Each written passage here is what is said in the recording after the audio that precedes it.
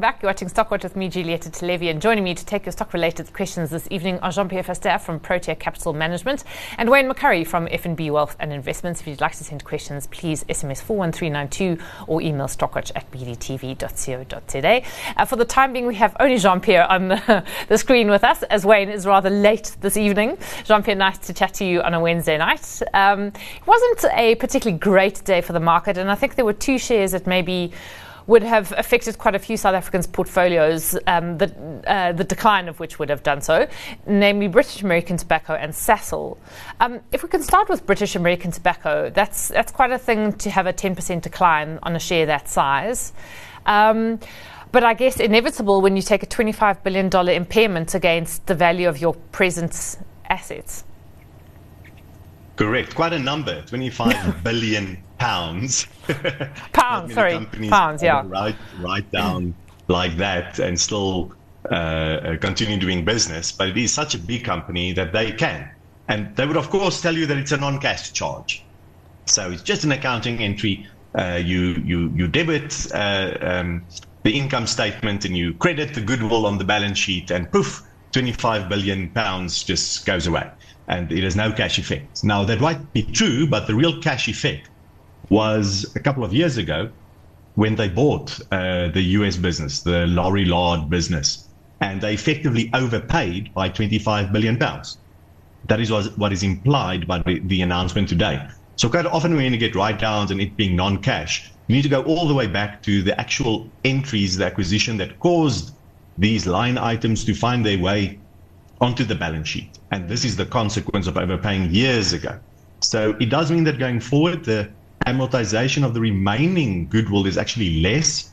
So the forward earnings will actually be boosted by this write-down today. That's obvious. That's often called kitchen sinking. Yes. So they are kitchen sinking the results to some extent. But then it's not just accounting. The fact that the market looked at this and, the shares were down almost 10%, also means that people see that it is more difficult in the combustible cigarette market. The expectations are lower. And British American Tobacco have now said that they see a smoke-free future for them. They want the non-smoking part, still tobacco, still nicotine, but the more smokeless products, the new generation products, to be half of revenue by 2030. So that was the silver lining, but a lot to be concerned about. I think it's maybe a little bit of overreaction today, down 9%. But yes, quite a big move for a big share.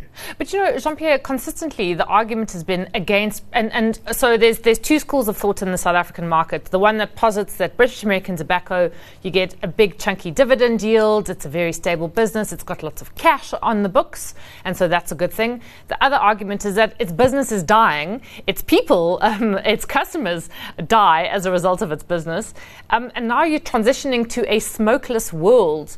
So actually, would you venture anywhere near British American Tobacco at this point in time? Given this? So we do own it in the funds under our management. And what I would say is the positive about the smokeless future is you can get people hooked on a nicotine type substance without killing them. And that's brilliant. That's a brilliant business model.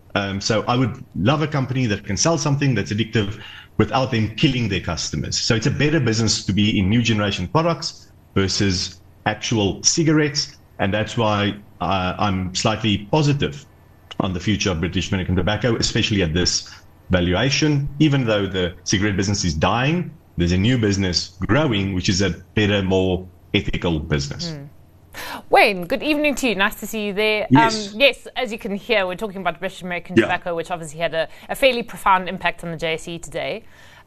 So where would you stand at this point, having now seen what they've done with the impairment, what's happened to the share price? Would you abandon the stock, or would you actually buy more of it if you didn't actually have it? As JP said there, the move to vaping is actually quite positive. You go somewhere socially now, you don't see anyone smoking a cigarette, but there's lots of people vaping. There's actually lots of people vaping.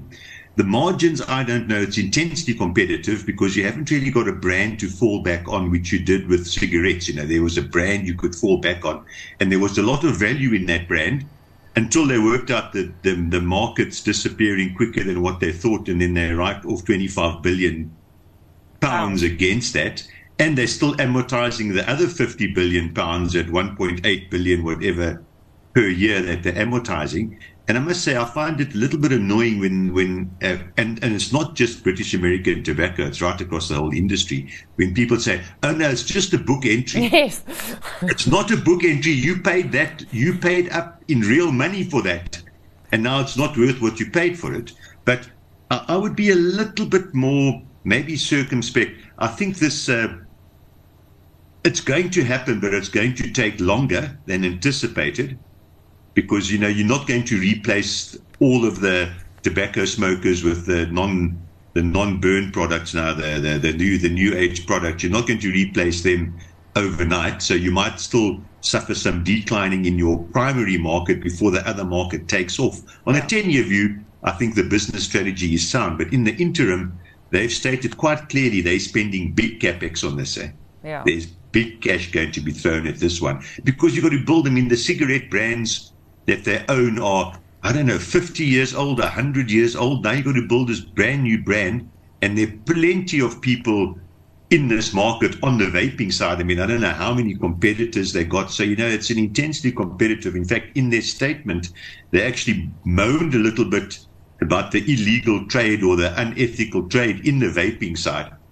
So I think longer term, yes, but the shorter term, these transition points are quite difficult sometimes to manage. And also, I mean, they themselves say that, it's not easy, they say. No, indeed. Yes, it's wonderful. As Jean-Pierre was saying, you can just, with a flick of a pen, make that bad money decision go away. Okay, well, talking about companies that have impaired things this year, Transaction Capital is one of them. And a viewer sends a question in saying, a shout out to Transaction Capital. The taxi industry is an extremely important industry and will continue to be so, especially in light of the collapse of rail infrastructure and I suppose the absence really of major bus services. I hold TCP shares. We Buy Cars and Newton are very good businesses.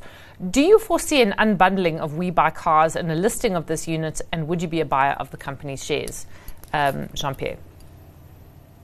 It was an interesting comment that was made at the results presentation that they are considering unbundling We Buy Cars.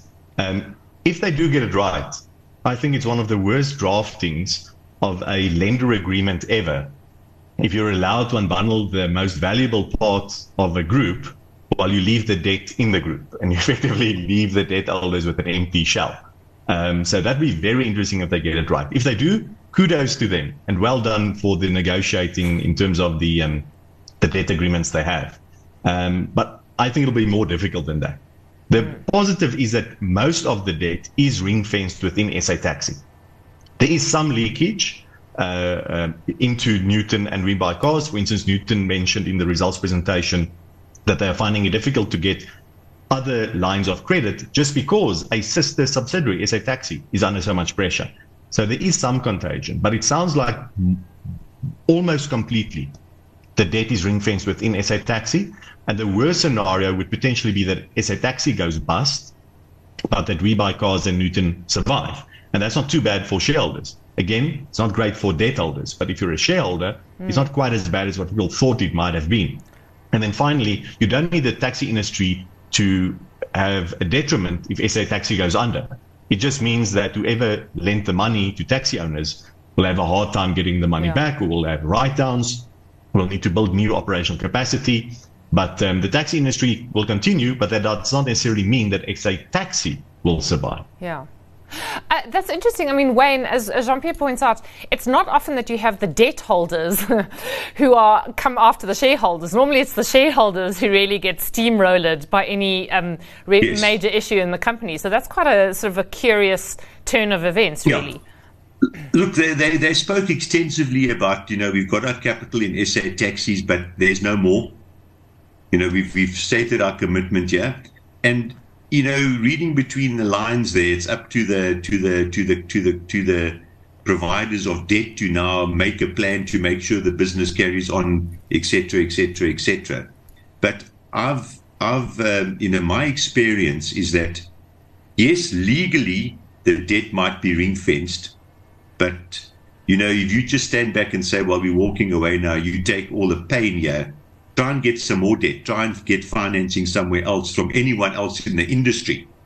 So, I mean, quite often what you find is, yes, legally it's ring-fenced, but morally, if you stand behind these loans, the banks will come back and say, listen, the only reason why we gave it to you was that, you as shareholder of substance who stood behind these loans, so we expect you to make good. And if you don't make good, that's it. You're not getting any more credit from us. And this is a very, very small community. Yeah. So I'm not sure whether they can just walk. Okay. So even though legally the debt is ring-fenced. And then onto the question, though, of would you buy WeBuyCars? I mean, Transaction Capital. You have actually seen the share price rally quite nicely, notwithstanding the kind of results that it put out. I mean, Coronation has upped its stake even further, so now they own more than 25% of the company, and that was announced on SENS today.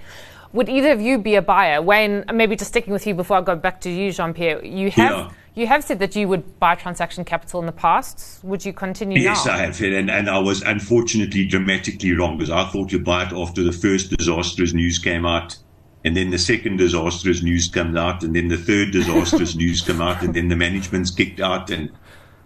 But if you view this as a pure punt, as option money, in other words, double or zero, why not? Okay. Jean-Pierre? Well, similar to Wayne, I was also a little bit early in buying, and I have been buying, but I kept on buying because I started relatively slowly. So I think the average in price for our funds is 10 Rand a share. Okay. It's now trading at 8 Rand a share. They're still 20% down, which isn't pleasant. But I also think there's the worst hasn't happened. And again, in the announcement, they say technically there was a cross default, but the lenders said they'll condone it to March. So there's a little bit of uncertainty left. But I'm still, I would say, a nervous holder at 8 Rand a share. Okay. The viewer says it baffles me that analysts are baffled by Rand weakness. My thoughts, the JSE is to a large extent to play on China, and the Rand will struggle when China struggles. Think miners and Richemont as examples. Further reason for the Rand's woes, lackluster / pitiful economic growth, extreme levels of unemployment, increased offshore exposure from Reg 28, etc. As Rupert correctly points out, who wants to invest in a country that can't even produce enough electricity? With having said all of that, I see the Rand breaching 20 to the dollar within the next couple of months. Where does the panel see the Rand going? Wayne, do you think that bearishness is justified? I bang this drum just about every day of my life. We all know the problems with South Africa. We all know the government, and we all know the electricity and Transnet and service delivery and inefficiencies and bribery and corruption. And none of that's new. But the biggest single negative influence on the Rand, well, the biggest single influence, either positive or negative, is still the commodity cycle. It has been for the last, 80 years since the discovery of gold and diamonds, 100 years. And now, of course, the commodities have changed, but we are still primarily a commodity-producing country, and our positive and negatives on the Rand, on the economy, is still primarily driven by the commodity cycle. We're in a down cycle now. You can look at the price of platinum, palladium, iron ore, coal. The whole lot have collapsed. And what else do you expect other than bad news when that happens? Now, that cycle can turn. I think it will turn because it's following absolutely normal patterns. So Rand weakness now is completely normal. There's nothing abnormal about the Rand weakness we're seeing now. But if that stays in case and the cycle turns, the Rand can appreciate 30, 40% because it's done it every single other time. Remember the last time the Rand panicked, 2008, I think it hit 13 or 14. The next stop was 650. Yeah. Then you had the 2014, 2015, also got up to sort of 17, 18, somewhere around there. The next stop was 1350.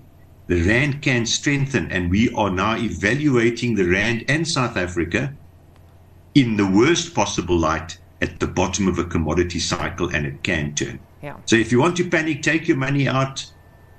Do it, but I think it's completely the wrong thing to do. You're panicking in a dire set of circumstances that by and large is cyclical, not structural.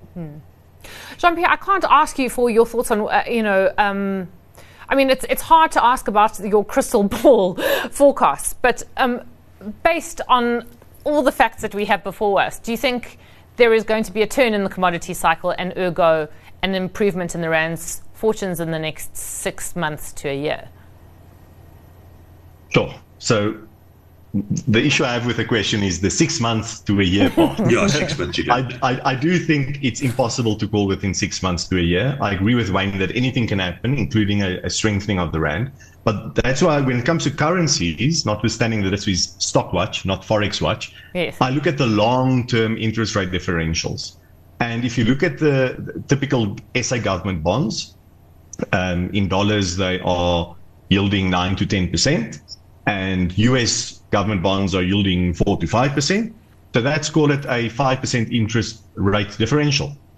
Over the long term, I would therefore expect the Rand to weaken by roughly 5% per annum against the dollar. Not in a straight line, but that's what I expect over the long term. Now, to get from where we are now, just under 19 to 20, is 5%. So I would not be surprised if we are at 20 Rand against the dollar in a year's time. But similarly, if the commodity cycle turns, and I have no idea if it will in the coming year, I would not be surprised if the Rand strengthens. But over the long term, I would expect the Rand to have a weakening trend against the dollar. Okay. All right. Well, let's go back to Stockwatch, seeing as it's not Forex Watch. There is a question from a young investor, and he says, this will be the 4th December that I buy shares or ETF for my teenagers of their choosing. My 16-year-old daughter, Kaylee, would like the panelists' opinion of a tech stock called Skyworks versus NVIDIA on the basis that Skyworks' PE is 16 versus NVIDIA's plus minus 60, which makes it look expensive. Wayne, I don't know if you know of a company called Skyworks. I don't know the company, so I can't comment on that, but I can comment about price earnings ratios and relatives. Just because one company's at 60 and the other's at 6 does not necessarily make the one cheap and the other one very expensive. If you are at a 60 price earnings, but you're doubling your 60 price earnings ratio, but you're doubling your earnings for the next 2 or 3 years, 60 is cheap. If you're at a 6 PE ratio, but your earnings are going backwards the next 2 or 3 years, the share is expensive. So whenever you evaluate a share, you must not evaluate it on the pure price earnings ratio, and I'll come back to that.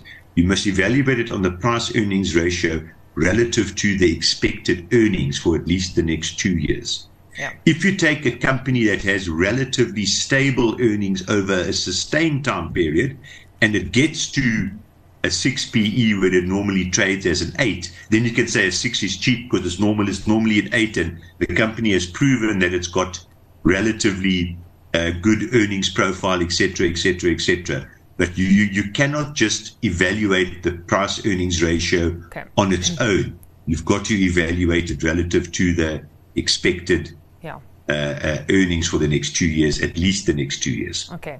So that is very helpful stock market 101 information for any investor. Jean-Pierre, do you know the company called Skyworks? And if you had to evaluate Skyworks versus NVIDIA, how would you stack them up? So I looked at Skyworks a few years ago, and from what I remember, they make telecommunication chips, 5G chips. So their sales are very much linked to mobile handset sales, and the latest models would have the latest chips, 5G chips. So they would benefit from the latest mobile phones of Apple and Samsung and the rest. That is still a industry with less competitive advantage. It's more competitive than the industry that NVIDIA is in, which is a different kind of chip, a GPU, a graphic processing unit, which these days are not just used for graphics. It's the chosen chip for artificial intelligence as well. Now, I do think that the growth expectations for the AI industry, if you look at GPT and a few other things, ChatGPT, is much better than the growth of mobile handset sales. That's already a relatively mature industry worldwide. So notwithstanding the cheaper starting valuation, to Wayne's point, I would probably have a preference to NVIDIA. But then again, I do think that if the AI craze does not continue for, call it 4 years or longer, this high growth we are seeing, then NVIDIA's share price will also come down. So, there's a third option, and that is neither. So I'll go for that one. Okay. That's really thrown the cat amongst the pigeons, but fair enough. Okay. A couple of very quick questions on two little South African shares. ArcelorMittal, good price now to buy. Wayne, do you think so, or is it just too much stacked against it? No, I know the Arcelor share price has been very volatile and going up and going down, but no. The point is South Africa's steel demand has never been big enough to justify its own steel production. We just do not get the same economies of scale. You're just not making enough steel. So fundamentally, unless the government protects you and gives you protection, we shouldn't have a steel industry. It's just not big enough demand to get the volume through. You just can't compete against the big steel mills that are 50 times your size in output. So I wouldn't buy. I wouldn't buy it at all, and under no circumstances, quite frankly. Yeah. I think we've got the ArcelorMittal international price there on the screen, not ArcelorMittal South Africa, but your point is taken. And Jean-Pierre, if I may ask you a different stock before I get to your stock picks, Master Drilling. It's a company that's sort of grinding away. It's a very interesting company, but it sounds like you sort of feel like Master Drilling has never really met the promise that the market, that a lot of punters have attached to it. What's your thoughts about it now? Agreed. So notwithstanding their drilling technology, which they say is a competitive advantage, the way that they drill from the bottom up rather than from the top down, I do think that, as you said earlier, we're in a negative commodity cycle. It's normally the type of capex that is spent very early in a cycle when new shafts are sunk, and therefore it'll be a long time before this commodity cycle gets back to the point when new shafts are sunk. So I'll be cautious. It's probably the best company in Vogtwal, but that doesn't necessarily mean you have to own it. There are other companies to consider as well. Okay. All right. And I'm sorry, there were a few questions, one on Sasol, one on City Lodge AVI, but I don't have time for them, so hopefully Zanati will cover those tomorrow night. But I shall get your stock picks rather. Wayne, what takes your fancy at the moment? Look, I'm going for property company Growthpoint. I've read now on many companies, many property companies, when they come out with their results now, the worst seems over for the industry. Office vacancies, even though they're still high, are actually going down. Negative rental reversions. In other words, when you sign a new lease, your actual price per square meter comes down. That negative reversion is still negative, but it's significantly less than what it was.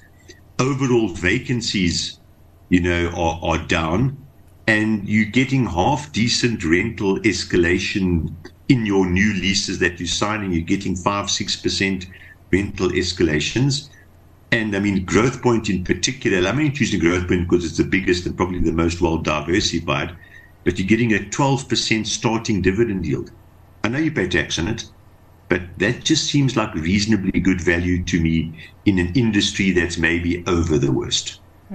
Yeah. Okay. And Jean-Pierre, and how about you? My stock pick tonight is Life Healthcare Group. They have announced the sale of AMG that should be wrapped up early next year. And with that cash in the bank, shareholders can look forward to a special dividend of between R4 and R5 a share. That's what's expected. And what you're then left with is a South African hospital group. And let's be honest, the South African hospital industry isn't too exciting. And Life Healthcare hasn't really shown positive operating gearing. So that's a bit disappointing. But the other part of the business that you'll get is also Life Molecular Imaging, where they sell what is called a tracer, a radioactive agent that assists in when scans are done, specifically in the US through new technology for Alzheimer's, and a new drug that is being used for Alzheimer's in the US. So the expectation is that LMI will grow strongly in the next 2 to 3 years, while the SA hospital business will at least be stable. And notwithstanding NHI, and I see it's been passed through the National Council of Provinces tonight, it's not quite as bad for hospital groups as it is for insurers, and I'm sure there'll be a lot of legal challenges as well. So Life Healthcare is not too badly placed in South Africa with their hospital service, plus the upside from LMI. plus a special dividend on its way. So that's my stock pick tonight. Okay, gents, we shall leave it there. Thank you very much for all the wisdom that you have shared with us this evening. Much appreciated. Jean-Pierre Verster is from Protea Capital Management. Wayne McCurry is from FNB Wealth and Investments. And coming up next, The Close. Stay with us.